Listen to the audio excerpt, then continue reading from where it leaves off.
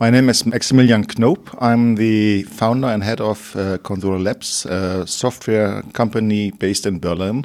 Our daily business is building software, smart devices, services for broadcast industry to help them to deliver their content from the creator platform to the audience.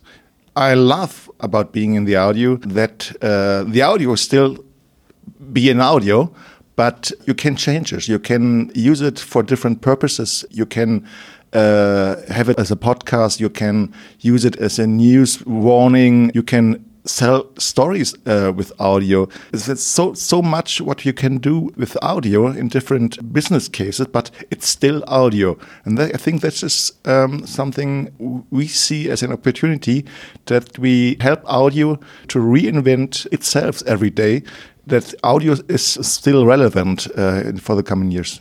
There are so lot of business types or opportunities that are connected with audio. I think you can find your spot there.